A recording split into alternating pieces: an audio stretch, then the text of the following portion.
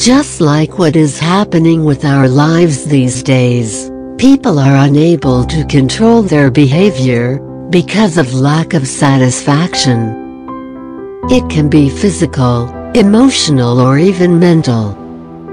Poor people die of hunger, and we are busy trying to fulfill our desires in these relationships.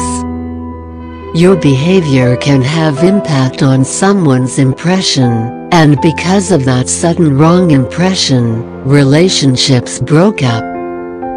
It can never be avoided, because the truth is that we are filled with doubts.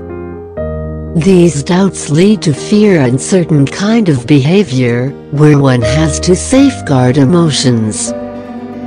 The problem is with our ideology, that since others have created relationship, then why not me? We want others to observe our status, just like how the trend is going. We can't force someone to fall for our happiness, or no one has right to complete us. Loneliness is on decline, because we are so much busy finding happiness in these small relationships. But have you ever thought about the long-term goal?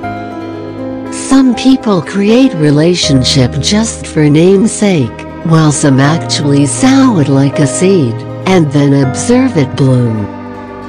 Since a sudden rise in tension has taken place due to the crisis, we need to focus on improving the situation first, rather than discussing and chatting with unworthy people.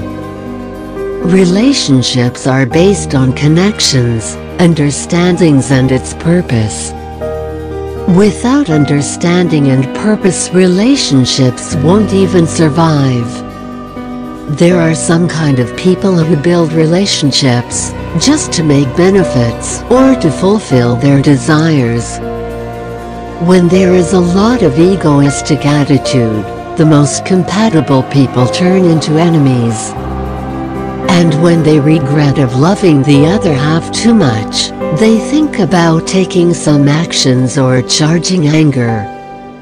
These actions ultimately lead to violence, and slowly the good intentions transform to worst.